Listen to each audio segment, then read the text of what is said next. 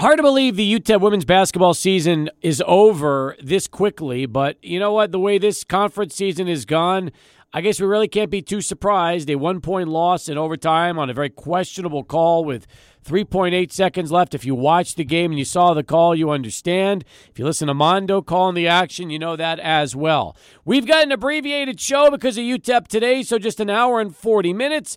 That'll include track talk at the top of our 6 o'clock hour today, and also Iris Lopez, who's part of our new team on KISS. She'll join us coming up for a really cool look at a new nonprofit she started a couple of years ago, Mija, Yes You Can.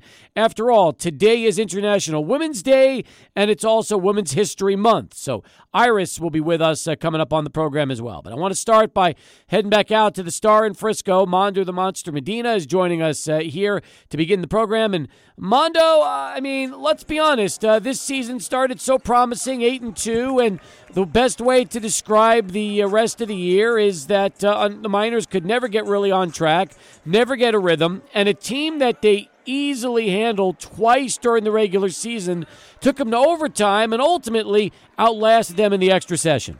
Yeah, Cap, and it's unfortunate the way, like you said, that call at the very end, which was very questionable here. But like you said, this has been, as Coach Todd Buchanan described it, a roller coaster of a year for this Miner team. Like you said, Cap, they started 8-2. They swept UTSA, and I've always been the belief that it is very hard to beat a team 3 times. And you know what?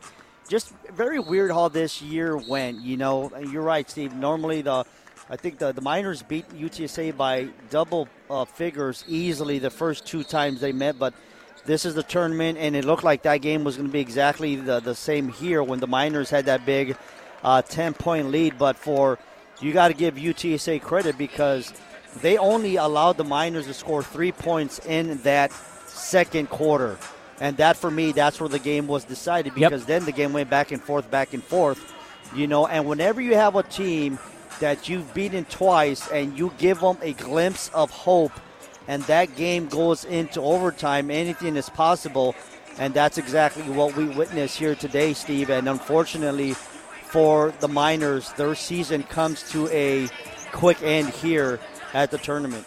You know, what's so surprising more than anything else, Mando, is on paper, this is the most talented team that really Kevin Baker's had since he arrived. You could say that his newcomers were just better all-around players, better seasoned. They were poised to make a run and really finish at the top of the conference, which, you can go back, and you've been with the team since day one because you've called every game this whole season, whether it's with us or on the app. Except for one. Adrian did call the second game of the season.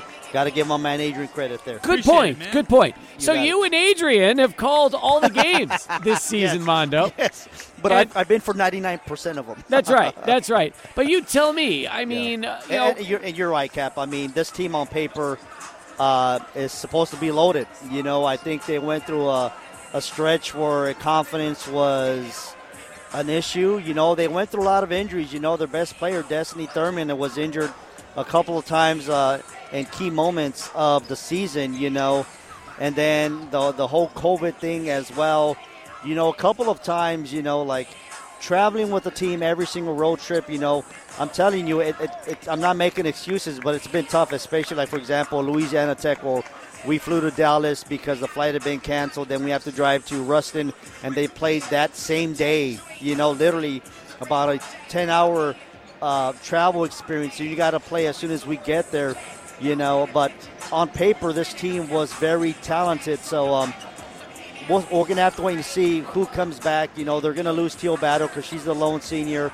But still, every single year, now that we got the transfer portal, things change all the time. So I'm very curious to see who will be back. But you're right, Cap. In paper, this was one of the best teams EA has ever had. Mando, what was the turning point of the season? Where did things go sour?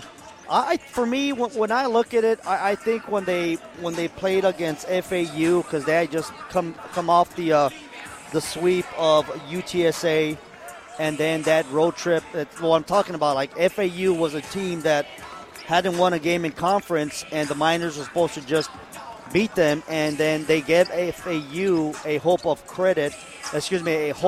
to win the game, and towards the end of the game, FAU was like, oh my God, we can actually win this game. And they were able to win that game. And I think for me, that Florida trip is when I saw where the season kind of started to change. But at the same time, I do believe like the whole situation with COVID, the teams being rescheduled, the travel as well. Not making excuses, like I said, but when I see it, for me, it was the Florida trip. Yep, and by the way, they won twice since that particular trip. Exactly. So you bring that up, Mando the Monster Medina with us. I know you got to get out of there, so we'll keep it quick.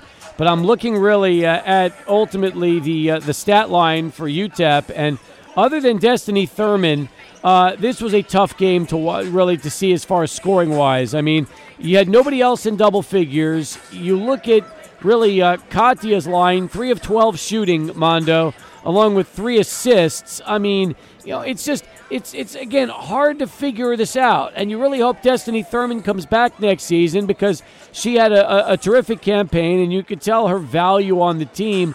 But looking at so many other players on this roster that just did not really get to live up to it, it makes you wonder. There's going to be a lot of decisions for this coaching staff here in the offseason.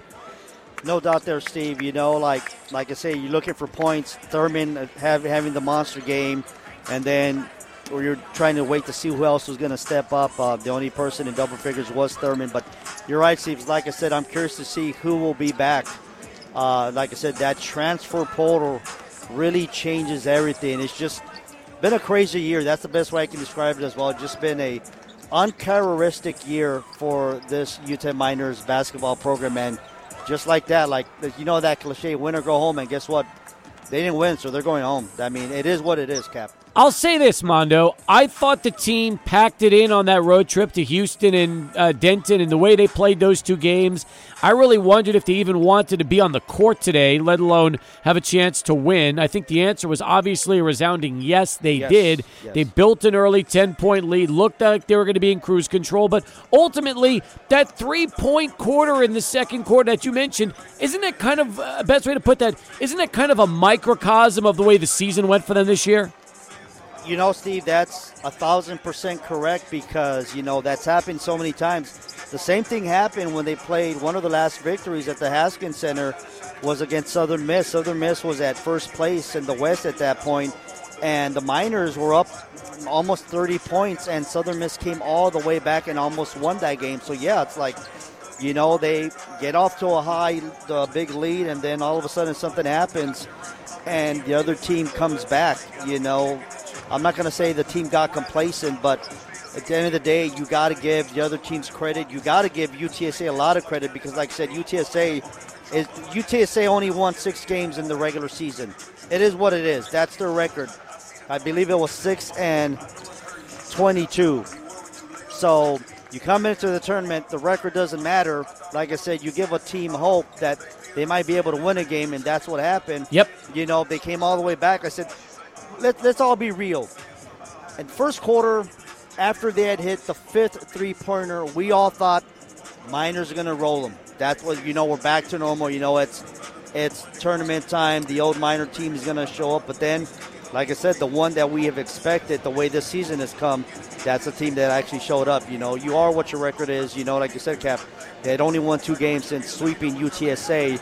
And it's very hard for this team to overcome that, but great job by UTSA, Lisa. I give them the world of credit, holding the Miners only to 3 points in that second quarter, and they forced this game into. Actually, matter of fact, they actually took the lead, and the Miners were the one they will have to force this game into overtime. Yep, that's right. And at the end of the day, the season comes to an end. I'm really not going to get into the questionable calls or any of that stuff because. The Miners had opportunities. Exactly. Plenty of opportunities to take control of this game, and they were never truly able to do it.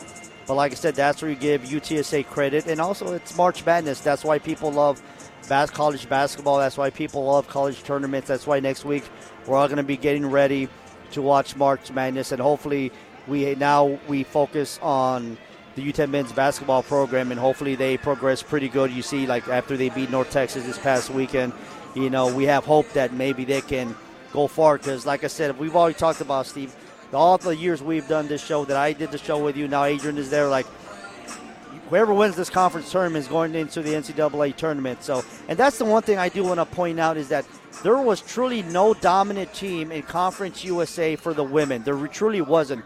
Everybody had I believe, has an opportunity to win this tournament because there's no dominant team. So, but now UTEP, the women's season is over. So now we have to see what the men do. Even more reason to just, say to yourself, man, this could have been the year. But you know what? Ultimately, Kevin Baker hasn't had a season like this since he's been at UTEP, at least not recently. So if you think about it, he's used to winning tournament games. He's used to finishing in the top half of Conference USA. This is very unusual for him. And Cap, this is his first, like we talked the other day, this is his first loss in the opening round matchup in his coaching career. So, I'm very curious to see how they're going to regroup and who comes back and what they do, because this team does have a lot of talent. But like I said, talent doesn't win you ball games. You got to actually have to go out there and perform. Mando, when we're talking about recruiting, what does this team need to kind of take it to the next level? Adrian, that's actually a tough one to kind of answer, because, like I said, they're actually going to have to replace Teal, who is, of course, starting at the forward slot. But you got a couple of players like with Brenda Fontana, who's very talented. So I'm thinking right now they're going to have to replace that, maybe like another forward. Like they're going to have to bring maybe somebody that is maybe like a true leader of the team, that's confident. Things. I think, honestly, it was just a confidence issue, for the team, because, like I said, up and down season, I think confidence plays a lot to it. It's very weird. I mean, as I'm talking to you now, as they're clearing the floor for the next game, which is a men's game, Marshall, and I can't remember who they're playing, but for me to be telling you that we're talking that the season is over, I still can't believe that. Yeah. That the season's it's probably like hitting me right now that after I stop with you guys that we're not doing the game, the season is over. So, I think they might need another shooter, somebody that's aggressive. I know they lost Masha during the season. They have signed another player that's already been in there. I hear she's a shooter as well. I think the one thing is they're going to have to find a way to bring a couple of players that are going to bring balance to what Destiny, if she stays, and to what Katya brings to the table as well. And I honestly think they need a big. They need a center, because there's been a couple of these teams, for example, Louisiana Tech, like they got a couple of big players there, and like tonight, UTSA, Alyssa Coleman had probably a career night. She had a field a big game for her, especially inside the post. No, you're right. Well, listen, I mean, it's been a fun season for us listening to you call, especially your first year doing UTEP women's basketball. And all I can tell you is I hope we get the opportunity to be, getting right back again and doing this all over again here in November with a lot of excitement towards the team, and looking forward to seeing what we can get from Kevin Baker retooling this roster, Monster. All right, Steve, I appreciate it, and I'm very curious to see what's going to happen, and it's been an honor for you guys to have me here broadcast the first year. Unfortunate that it ended this way, but it is what it is. We'll be back next year. Hopefully it'll be a better season for the Miners. Nothing but love for you guys. All right, you as well, Mando. Take care. Safe travels back home. You got it, brother. We'll see you. All right, that's Mando the Monster Medina giving us the lowdown from what has been a wild ending, really has, to the UTEP basketball season. I'll tell you what they need. You know what they need more than anything else? They need a big who can absolutely just mix it up and dominate. And, I start to go back and look at the roster from years ago. They need like a Tamara Seda. That's what they need. There you go. That's like a great a name. 6'4" athlete who can just power over people. Seda was that player. Remember when she used to come with the braids? Oh, yeah. And the braids would start landing on the floor because they go everywhere, and she'd be jumping through the gym. And, I mean, that's exactly what they need, a player like that. Yeah, and Kevin Baker, unfortunately, hasn't had a big who that he can rely on, somebody who has some size down low who can really bang with some of the best of them. And I think if you pair a big like that with somebody like Katya Gallegos, it just gives you balance.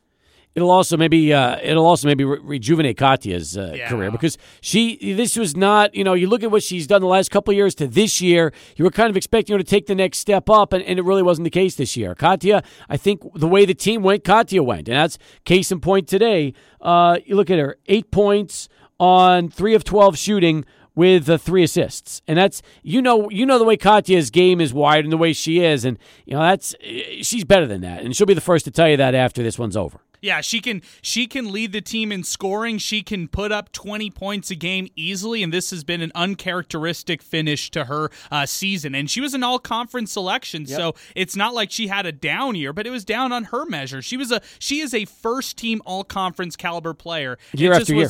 And it just was a step down this season. Bottom of the hour as we get rolling here on Sports Talk. Let's get back to Adrian and this Sports Center update. Football's awesome when you really look at what happened there. By the way, today is going to be an interesting show, by the way. Iris Lopez is a part of our team now. She's on Kiss FM while we're on Sports Talk. Same thing, Afternoon Drive.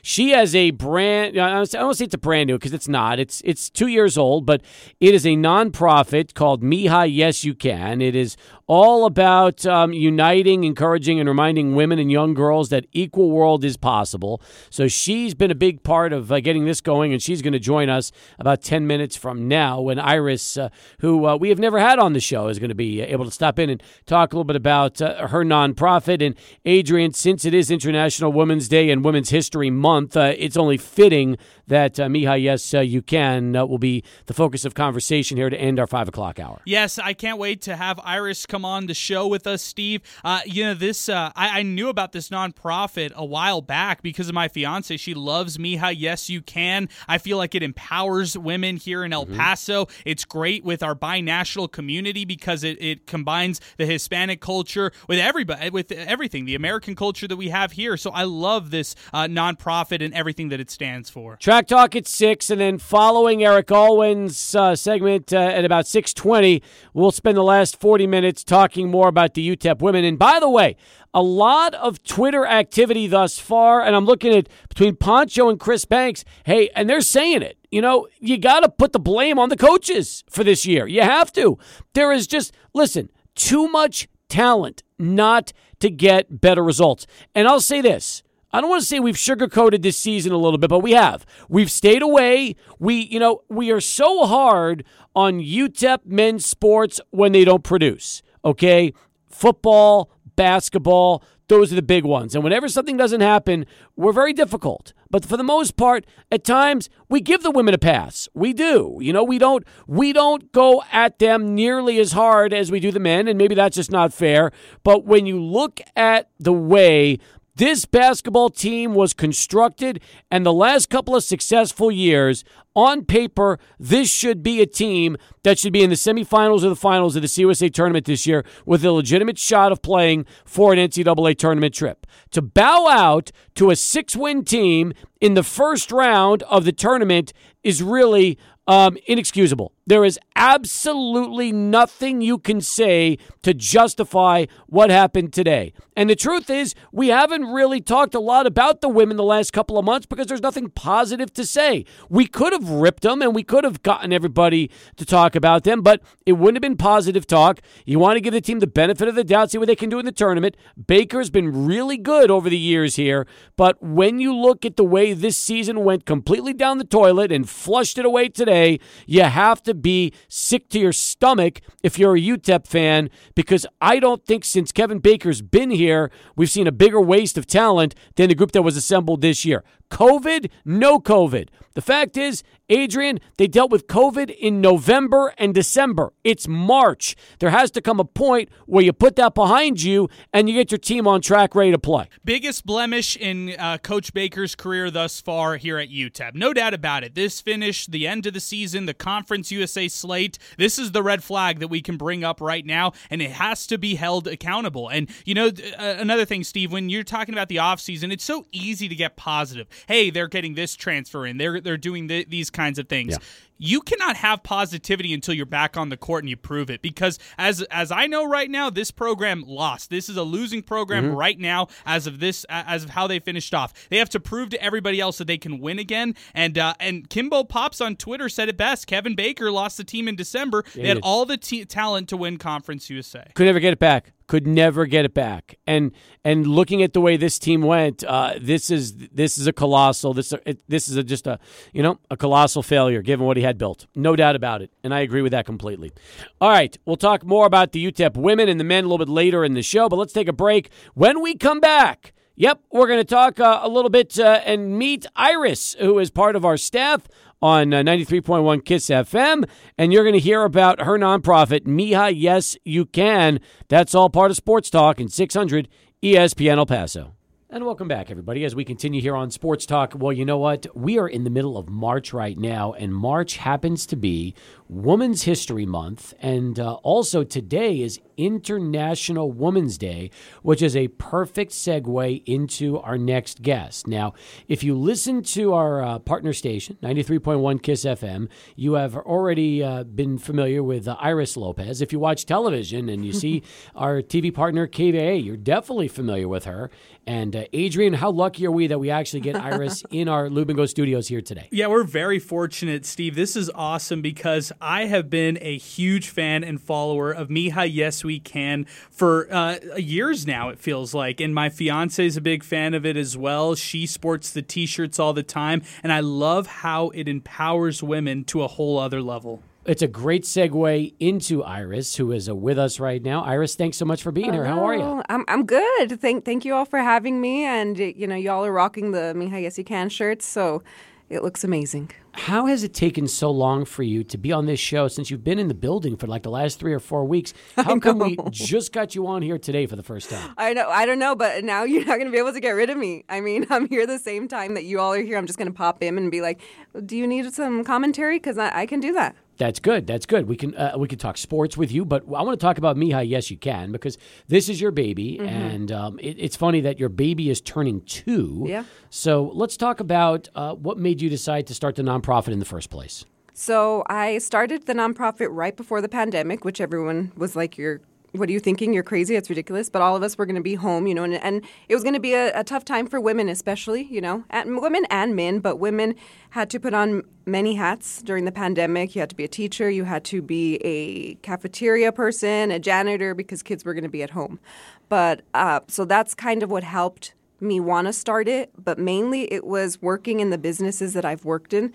TV news, male-dominated business, all the jobs I've had, male-dominated business. And it wasn't until recently where, I realized some of my fellow coworkers, females, were having a hard time just, expressing pay gaps, expressing things that just weren't right. And I wanted to give them a platform. And I wanted to, create an organization where we can all, as women, cheer each other on. Because society likes to pit women against one another, but I've realized that if we are able to come together, we can do so many things, and that's, what the organization is doing. Now, you've been in this business a long time. So, as you mentioned, getting into especially television broadcasting in a male-dominated field, how has it been in terms of your struggles to get where you are today, and ultimately some of the obstacles that you've had to overcome along the way?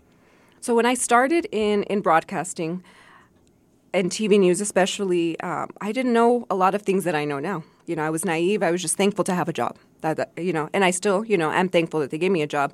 But then, as you start working harder, you start realizing, well, I'm doing this, and that, and my male counterpart is doing half of what I'm doing, but they're getting paid more. That's when I see, the light bulb clicked. And one thing I learned was my worth, and to not be afraid to go for what I'm worth, I need a raise. Here's why. I'm going to show you why. And that's one thing I think we need to remind other women. Don't be afraid to value yourself, know your worth, and go for it. I want to ask you about the community involvement that you do, not just, supporting community, but being in events and doing things like that to create awareness for your mission and your nonprofit. How important is it to get active and be out there in front of people and just kind of show off what you all do? Oh, it's very important. And we have so many like Mijas across El Paso and even out of El Paso too that are like, when can you come to us? And I'm like, oh wait, I don't got the funds for that yet. But for us, going in the community and being able to go to where some of the women are, maybe they can't come to us, is just so beautiful. And we're actually going to be celebrating our 2-year this Sunday, and we're going to have our second annual Mija Market, and it's going to feature all women-owned businesses, over 20 women-owned businesses, and we're going to be collecting feminine hygiene products so we can donate those to the school. So we just look for little projects, little, things in need that we can help the community with. Iris Lopez with us here from Mija Yes You Can as we continue on Sports Talk. So where will the Mija Market be? So it's going to be at Chuco Relic, which is woman-owned as well. Chuco Relic helps us out a lot. It's right off the freeway. Many people might have seen it in Central, Chuco Relic Central off the gateway. We'll be there from 10 a.m. to 3 p.m., and we'll be giving free hot dogs and birthday cake in exchange for a donation for feminine hygiene products. So Sunday, 10 to 3. And at Chuco Relic. Chuco Relic. Now, let me read the mission statement, if I could, from Mija Yes You Can. The mission statement says, we empower and advocate for women of all ages, races, ethnicities, social economic status, sexual and gender identities to achieve gender equality in all aspects of life. We aim to provide resources and education to women and girls in order to help them achieve their ambitions in life.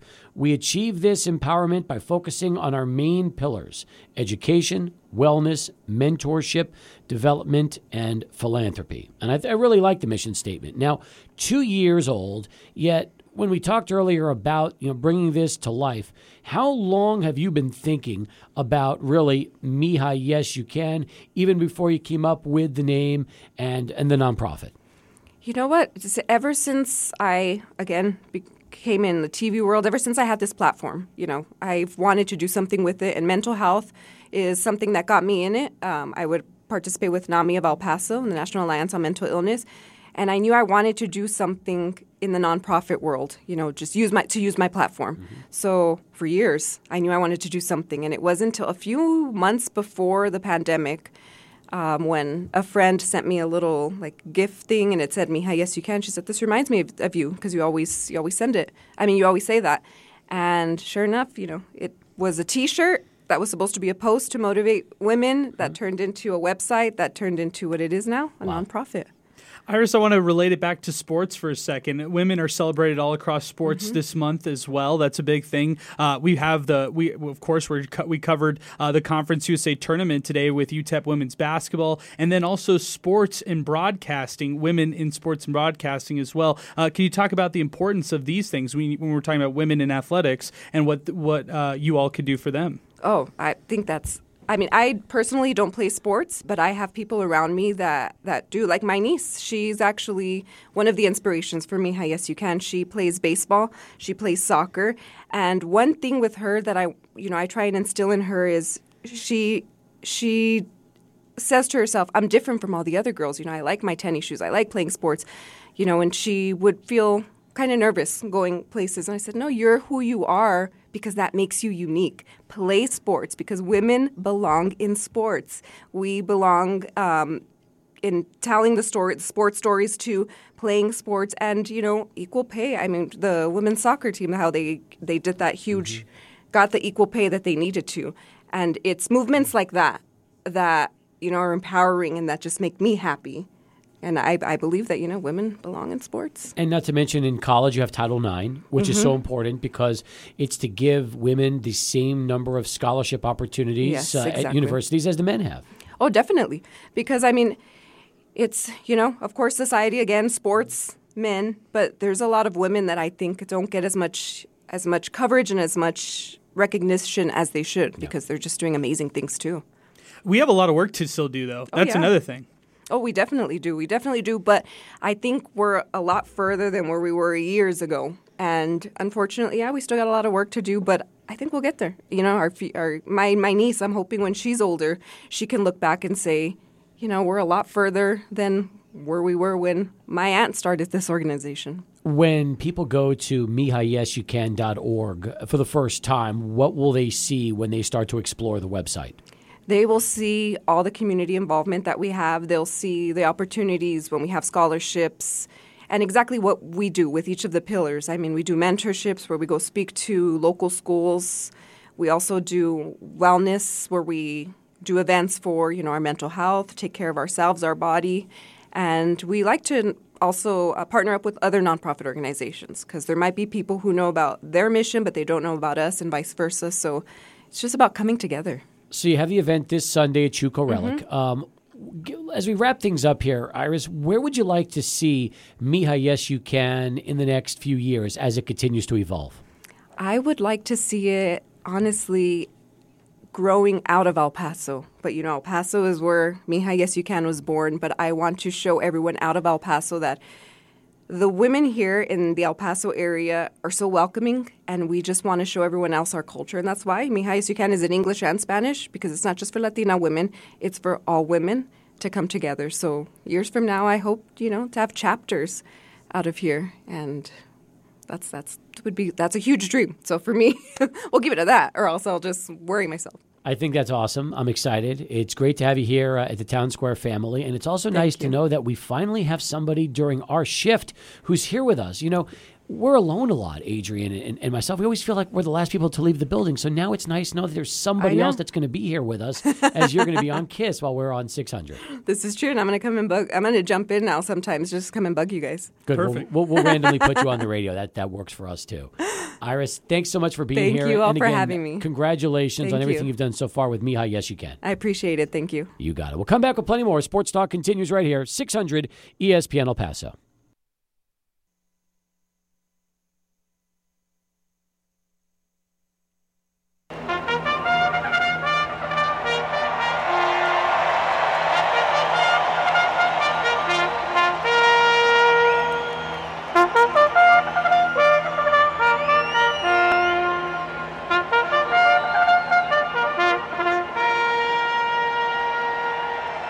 It's time for another edition of Track Talk. Welcome back, everybody. Steve Kaplowitz here, along with the man, the myth, the legend, the voice of Sunland Park Racetrack and Casino, Eric Alwan.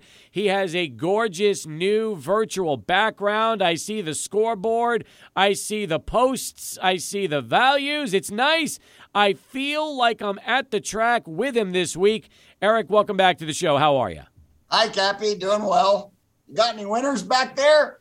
Well, I'll tell you Remember the old Twilight Zone episode where they took a picture of the tote board before the race? I do. And then it would give them the winners?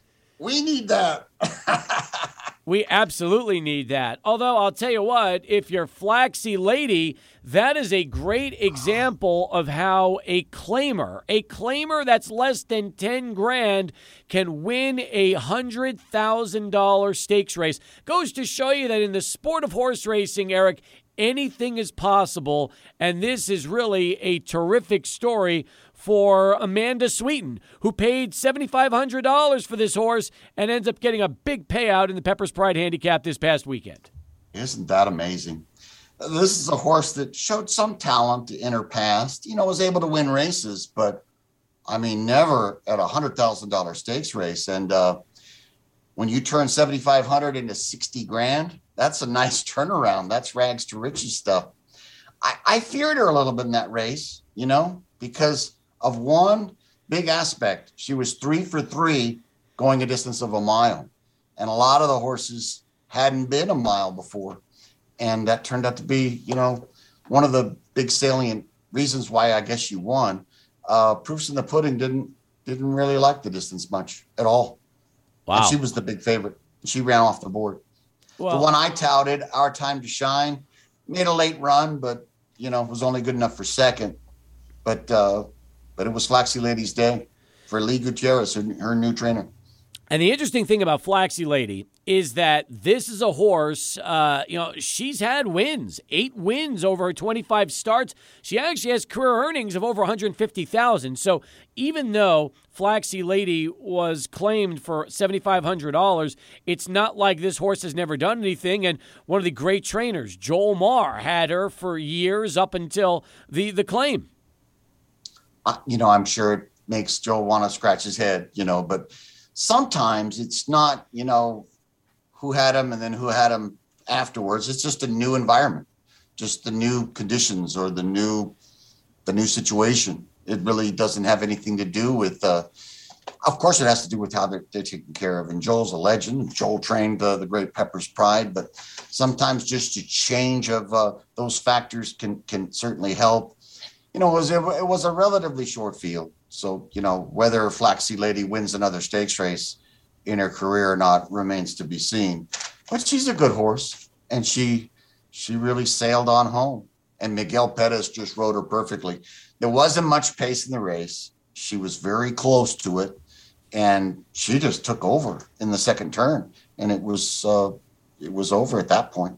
How rare is it in the sport of horse racing for a veteran horse to be claimed at a fraction of the career earnings, and then, like you mentioned earlier, to find another gear and suddenly win a big one? I mean, is this something that happens a lot in horse racing, or is this one of those situations that you could almost say it's a rare occurrence?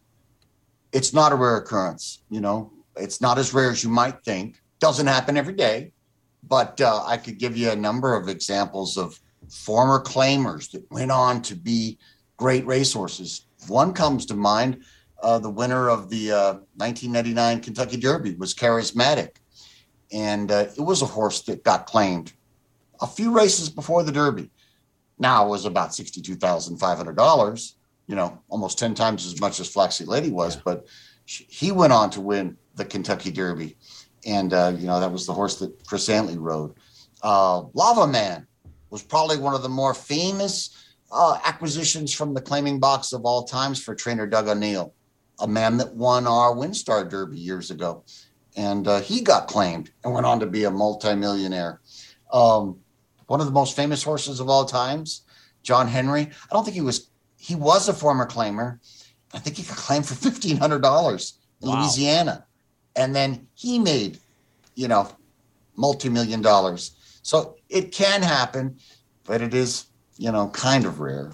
But it does happen. You answered my question. You always have to be watching out for it. You answered my question a moment ago, and that is, how low could a horse be claimed for? And $1,500 seems almost like a bargain if you're willing to take a chance on a horse. Mm-hmm. Of course, that's 1978 money, but still is not that much, Probably would be like claiming a horse for $12,500, $15,000 today. But it's an interesting game, the claiming game. Usually you want to try to claim a horse that still has some life left in it and do different things that the previous trainer didn't do and, enliven the horse up a bit. Usually you like to see, a claim made by a 30% trainer buying a horse off a 5% trainer. That's a typical go sign where a trainer can move a horse up. It's the most interesting thing about horse racing. All these multi-level class levels that we have, so many of them, from the maiden ranks where horses have never won, through all the various amounts of different claiming levels by money, from 5,000 all the way up to, I've seen claiming races as high as 100,000. And then you go into allowance races where you can't be claimed. And then, of course, the high echelon derbies, stakes races, and the like, where you're only dealing with the elite horses. So that's what makes horse racing so inherently interesting. At least as a strategist like myself who's always trying to figure out who's going to win. Eric Alwan is the voice of Sunland Park Racetrack and Casino, and he joins us here on Track Talk as we continue. All right, so the Pepper's Pride handicap was the big one from this past weekend. Tell me about what's going to be coming up this weekend and the major stakes races we have to look out for.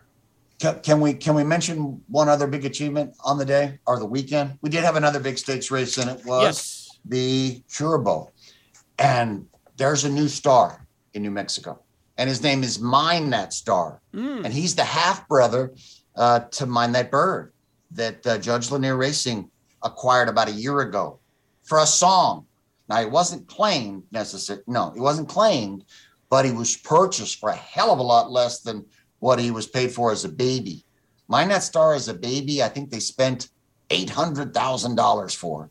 And he was running in Kentucky and I think the East Coast for Mark Cassie. and he wasn't able to win. He ran okay. I think he placed. But then a couple years later, Tom and Sandy McKenna put up some money, much less than that figure I just quoted. And now Mine That Star's a double stakes winner. And as recently as September of last year, he was a maiden. So another sort of, well, riches to rags to riches kind of a story there. But Mine That Star, I mean, in many, many ways, Steve, he's way better built than Mine That Bird ever was. Wow. Mine That Bird was kind of a string bean, had a lot of heart, of course, and had a wonderful run in the Triple Crown. When I looked at Mine That Star, just a tank. I mean, physical, ultimate physical dimensions, and has speed too, and can carry it over a long distance and not get tired. It was within a second of our track record for a mile of 16th. So he won the Wincham Lad a month ago, and he wins the Curabo. Yeah.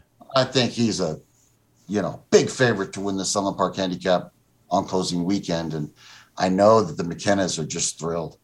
And Nancy Summers deserves a lot of credit, too, for being real patient with this horse.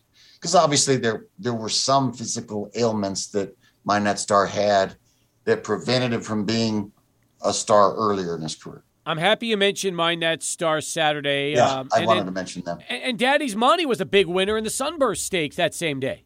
He was. There's a quarter horse training sensation that, it's just, he is showing no signs of stopping. And we're going to have a whole bunch of quarter horse races Friday and Saturday, trials for the West Texas Futurity on Friday, trials for the New Mexican Spring Futurity on Saturday. Beware of this name, Eric Valenzuela. He saddled the top two finishers in the Sunburst Stakes, which is kind of unheard of. He put both of them in the winner's circle when they ran 1-2, but he's firing at about 38, 39% this season and has had many starters. So it's not off a small sample base. So he's the up and coming quarter horse training sensation this week. What do we look forward to for this weekend, Eric? This weekend, maybe just a little bit light as we kind of get closer to the Sunland Derby, which is, once we get to Sunday, is only 2 weeks away, and that'll be on the 27th. But coming up this weekend here at Sunland, there's a stakes race on Saturday, and that'll be a race devoted to New Mexico-bred quarter horses again. It's a quarter horse stakes. Went is the big favorite in that race, and she won the Shoe Fly Stakes earlier in the meet. But we're getting close to the Sunland Derby, and hopefully I'm going to know a little bit more about who's coming for that race, because when you ask that question about, the nominees for the race, it's free to nominate, but there will be a deadline coming up pretty soon on March the 11th, where if you didn't nominate about a month ago on February 21st, you can nominate for free on March the 11th, but the starting fee jumps from what would have been $5,000 to $10,000 if you did have to wait until this weekend.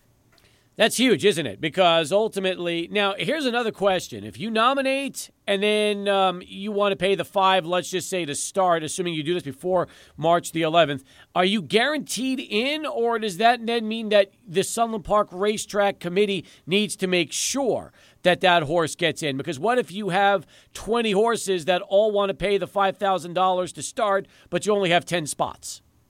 Yeah, then I guess you don't have to pay that $10,000. Because it's a start fee. Mm-hmm. So if your horse had no earnings, for example, and was low on the totem pole, because we can only allow 12 to run, going a mile and 8, then you wouldn't run, but you wouldn't have to pay. There's even a later supplement nomination on the time of entry. So if you didn't nominate this weekend or back in February, but you did have a fabulous horse and you wanted to be in the race, it would cost $25,000 to enter. Yeah, but small price to pay. But very few do that. But if you want to get into the Kentucky Derby, and let's just say you're supposed to go into another prep race that doesn't go for whatever reason, and you're kind of scrambling because you want to still get the points and put your horse in a big prep race, I could see how that situation could turn around. Could, if you don't have all your bases covered. But, this Sunland Derby has been around so long that People like Jim Rome are looking at it, and other big trainers are always looking at it, because those 50 qualifying points are, in many ways, maybe more influential than the amount of money that we give the winner.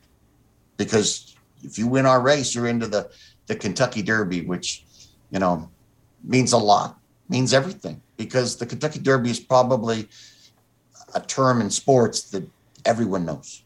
You don't have to explain it somehow, Whereas all the other things about horse racing, we gotta explain to our fans and educate, keep them educated, and try to get new fans all the time. Well, I'll say this. Speaking of education, you've done it again, giving us a lot of good background information on the sport of horse racing, especially talking more about the claimers this week. I appreciate that. I appreciate all the analysis as always, and look forward to another great week as we get ready and get closer. As you mentioned, 2+ weeks away from the Sunland Derby. That is phenomenal news. Great stuff. Going to be a very exciting time. Looking forward to it. Talk to you next week, Eric. Thanks again. Bye, Steve. He's Eric Alwan, folks, from Sunland Park Racetrack and Casino. Take a time out. Come back with plenty more right here, 600 ESPN El Paso. 22 past the hour as we continue here on Sports Talk. So because of the UTEP women's game, and unfortunately the women's season has come to a sudden and unfortunate end, the only UTEP team left right now in basketball are the men, and they'll do battle tomorrow at 7 o'clock. 6:30 countdown to tip-off, and we'll be right there for you, all the action, right here on 600 ESPN El Paso. Just to recap, Miners losing overtime.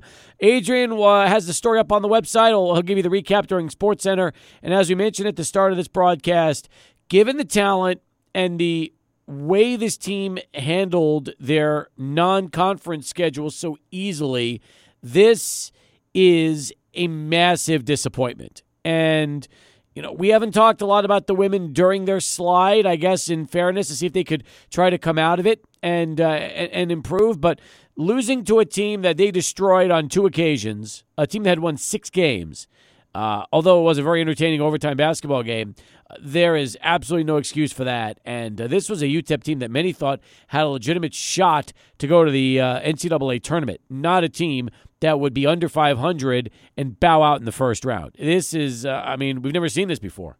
Yeah, and another thing, Steve, that we should also talk about is continuity. Maybe that's the answer. Maybe having the continuity with players coming back year after year could help this program just establish a consistency in their own program. There's a lot of new faces on this team, I got Steve. news for you. They're going to blow it up again this year. Yeah. You know what? How do you keep a team together that died after December? You got to just basically start over again and hope you get a better mix. That's the downside. They lost a lot of players to the portal.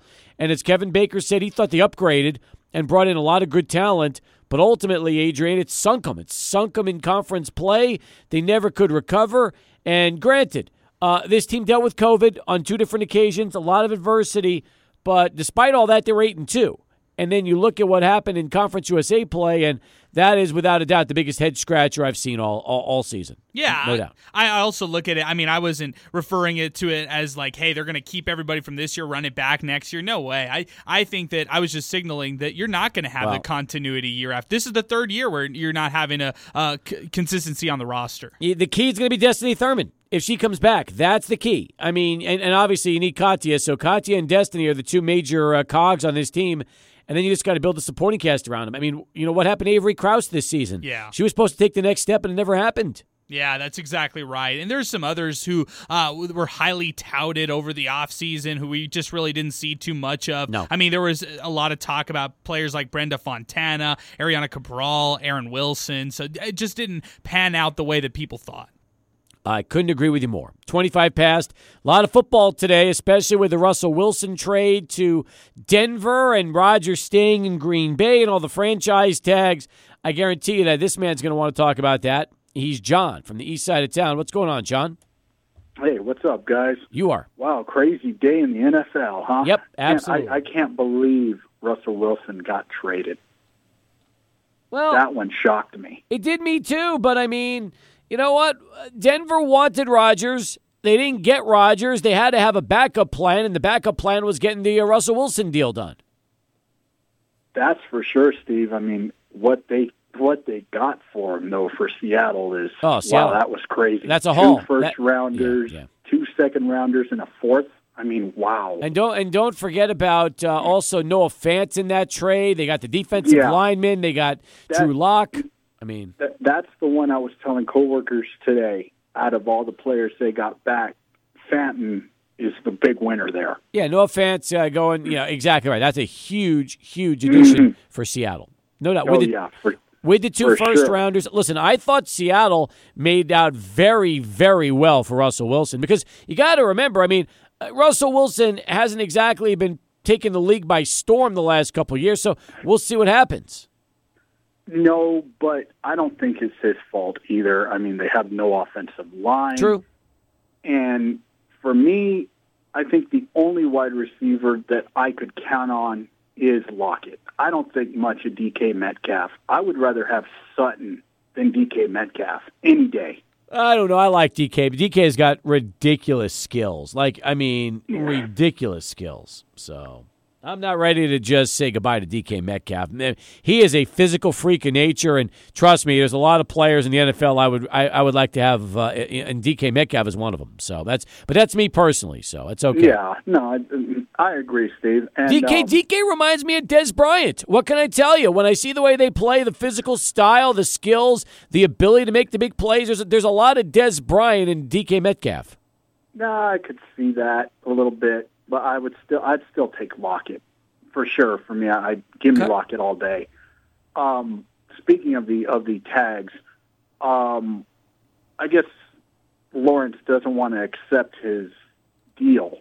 I'd just let him walk, Steve. For the $90 million that they paid him a couple of years ago, he hasn't done really anything. I mean, they brought in what was his name? The defensive end, it wasn't Alden Smith. I can't remember his name right now. He ended up getting more sacks than D-Law did. I mean, but the thing that I don't get, though, Steve, is I know A-Rod signed his $50 million contract today, which is asinine. Yeah. Okay, if he doesn't win a Super Bowl out of this, it's like whatever. But you watch, the Packers are going to try to find a way to fit Adams under that. Yet the Cowboys don't want to give Amari $20 million. I'm with you on that. It just doesn't make any sense to me. Yep. It really doesn't. Well, listen, and let's be honest, okay? The Packers did what they had to do. They had to do this. I mean, you know the drop-off if you lose Rodgers, okay? Oh, yes. And I don't care if it's Drew Lock, who obviously went to Seattle as the consolation prize for Russell Wilson, or Jordan Love, or whoever other. I mean, they had to make this. They had to get this done. So, and the fact is, you're right about Rodgers in the playoffs. He's choked the last 3 years in big spots, but regular season, he's among the best in the game. So you keep his number one target. You still have the Jones-Dillon combination. You bring back the gang next year and rework some contracts, and Green Bay is still going to be the team to beat in the NFC. Yeah, unfortunately, in a weaker NFC. Yep. Now that Wilson's out. That's right. That's right. Last thing real quick, Steve, switching gears quickly. Pop got the most wins in NBA history last night. Yeah, and look at who he beat. Usual, look at how it went, by the way. To me, he's the GOAT over Phil Jackson, and I'm going to tell you why. I get Phil's got more rings. I get that. But all Phil did, not only win with Kobe, Shaq, and Jordan, he just won with the triangle. Pop has evolved the last 20 years, his offense, with Timmy and the Admiral, then post-Admiral, and post-Timmy. I'll give you that. I'm a big Pop fan. I like Pop. Right then and there, that gives me the nod.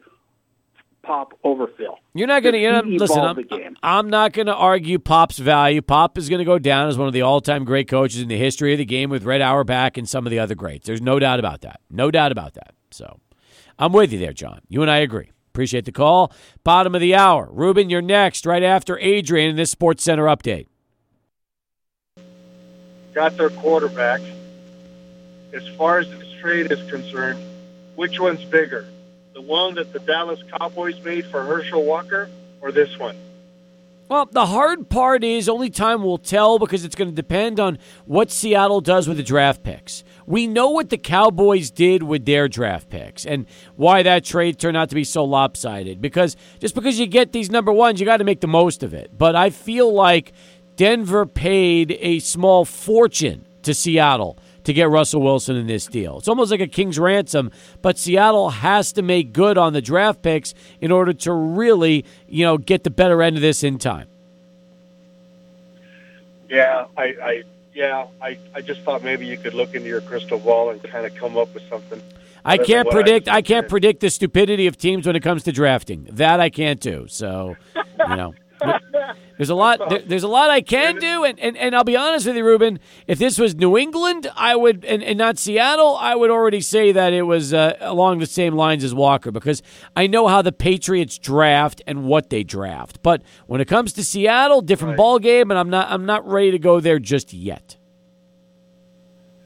All right, that's a fair answer. Now here's my second question. Sure. Aaron Rodgers stays with the Packers for 4 years. $200 million. Question is, do you think he's going to last another 4 years? The question's going to be how much of the money is guaranteed, and that I got to find out. Listen, I think this is. Go ahead. I thought the guarantee was 153 or 163 million. That's right. Ian Rappaport, he tweeted that out. That's right. And if he's making 153 million guaranteed, I think he's going to finish his career in Green Bay. I really do. So it would. I do not expect him to go anywhere else. I think he finishes his career in Green Bay. I agree with you, but do you think he's gonna last 4 years? I guess it depends on how bad he wants that money, right? Well, I mean, don't you think his body's going to determine how much of that money he's going to be able to keep? Yeah, I do, but I think that right now Rodgers is in a pretty good. He's in good condition, but I don't know. I mean, I don't know. Now, here's my bigger question. Okay, here's my better question. Knowing that Rodgers is going to run this back, Devontae Adams has been franchise tagged. I want to know if next year Aaron Jones will rework his contract when that $20 million balloon hits and he can extend his time in Green Bay by another 3 or 4 years to stay with this group and stay with the run, because that's going to be the other interesting thing. There's no way they're paying Aaron Jones $20 million next year and taking that kind of a hit on their cap. So will Aaron rework his deal the way Rodgers just did his and ultimately prolong his shelf life in Green Bay? That's going to be another interesting storyline. Yeah, you're right. I mean, and honestly, you know me, I'm not a Packer fan, but when it comes to the Packers, as far as Aaron Jones is concerned, then I'm a fan just because of Aaron. Me too. But, I would love to see him stay with the Packers. I think he's a good fit there. I know that they have that other running back, and, they have that two running back tandem going on. But I would love to see Aaron just stay with the Green Bay Packers as long as possible. I think it's good for the franchise, and I think it's good for Aaron as well. 100%. I think both Aarons. I mean, Rodgers and Jones, they go together. Yeah. And the question's going to be, though, but if you're Green Bay and you got A.J. Dillon, he'll be coming up on a big salary raise in about the next 2 or 3 years. So that's going to be the question is, where do they start to save? And I hope Jones reworks his deal. Like he already did. He already reworked his deal this year to give them flexibility. Right. Hopefully he'll figure out a way to do it again next year so that way he can spend more time in Green Bay with them as well. So we'll see.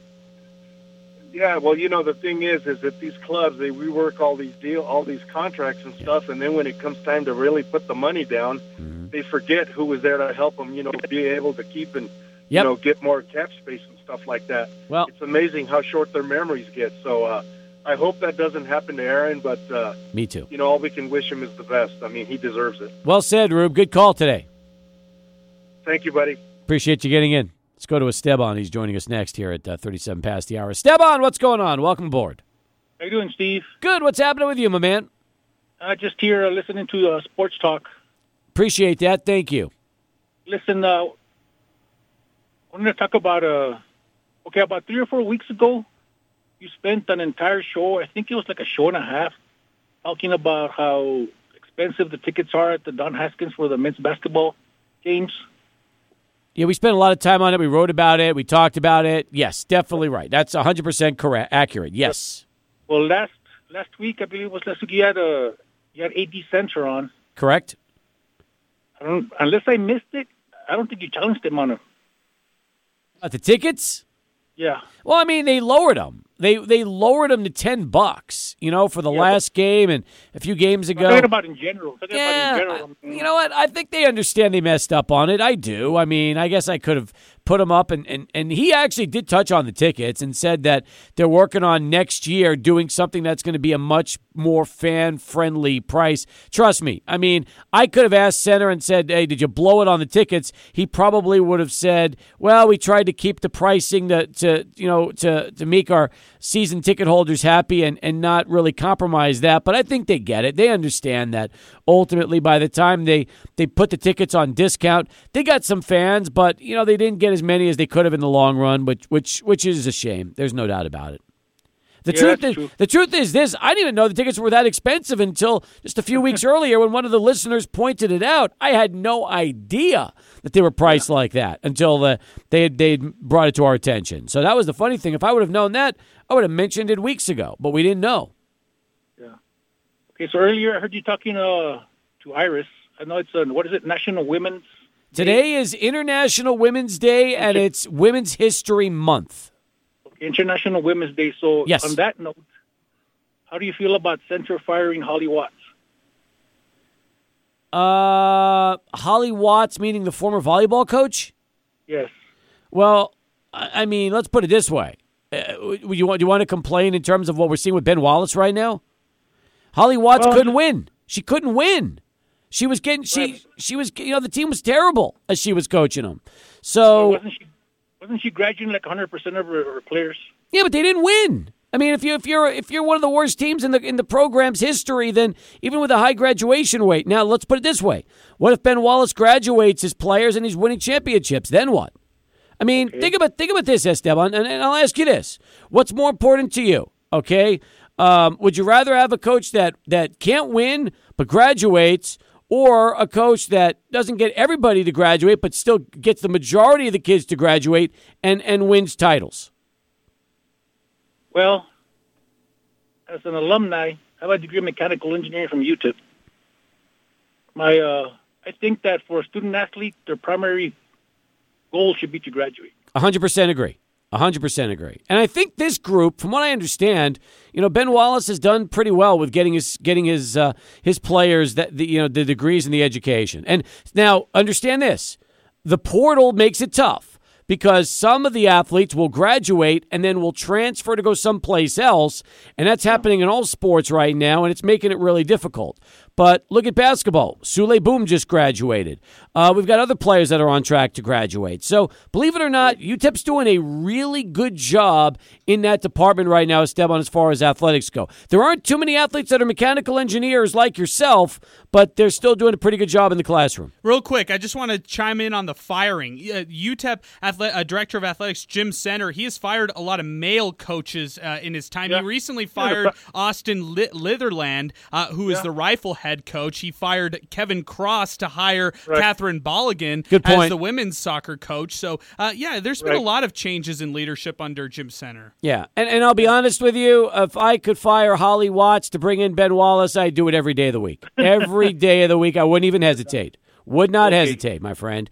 And anyway, I was just talking to Iris. You mentioned a lot of her accolades. She's got that nonprofit that she's going with. Yes. Mija, yes, you can. That's right. But you forgot to mention one thing. What's that? She's hot as hell. Well, Esteban, one of these days, you're going to have to come by the station and introduce yourself. How's that? Well, all righty, sir. Good night. Thanks for the call. There you go. Well, better you say it than me. But there you have it. Thank you, Esteban. 42 past as we continue here on Sports Talk. We'll come back, wrap it up next. 600 ESPN El Paso.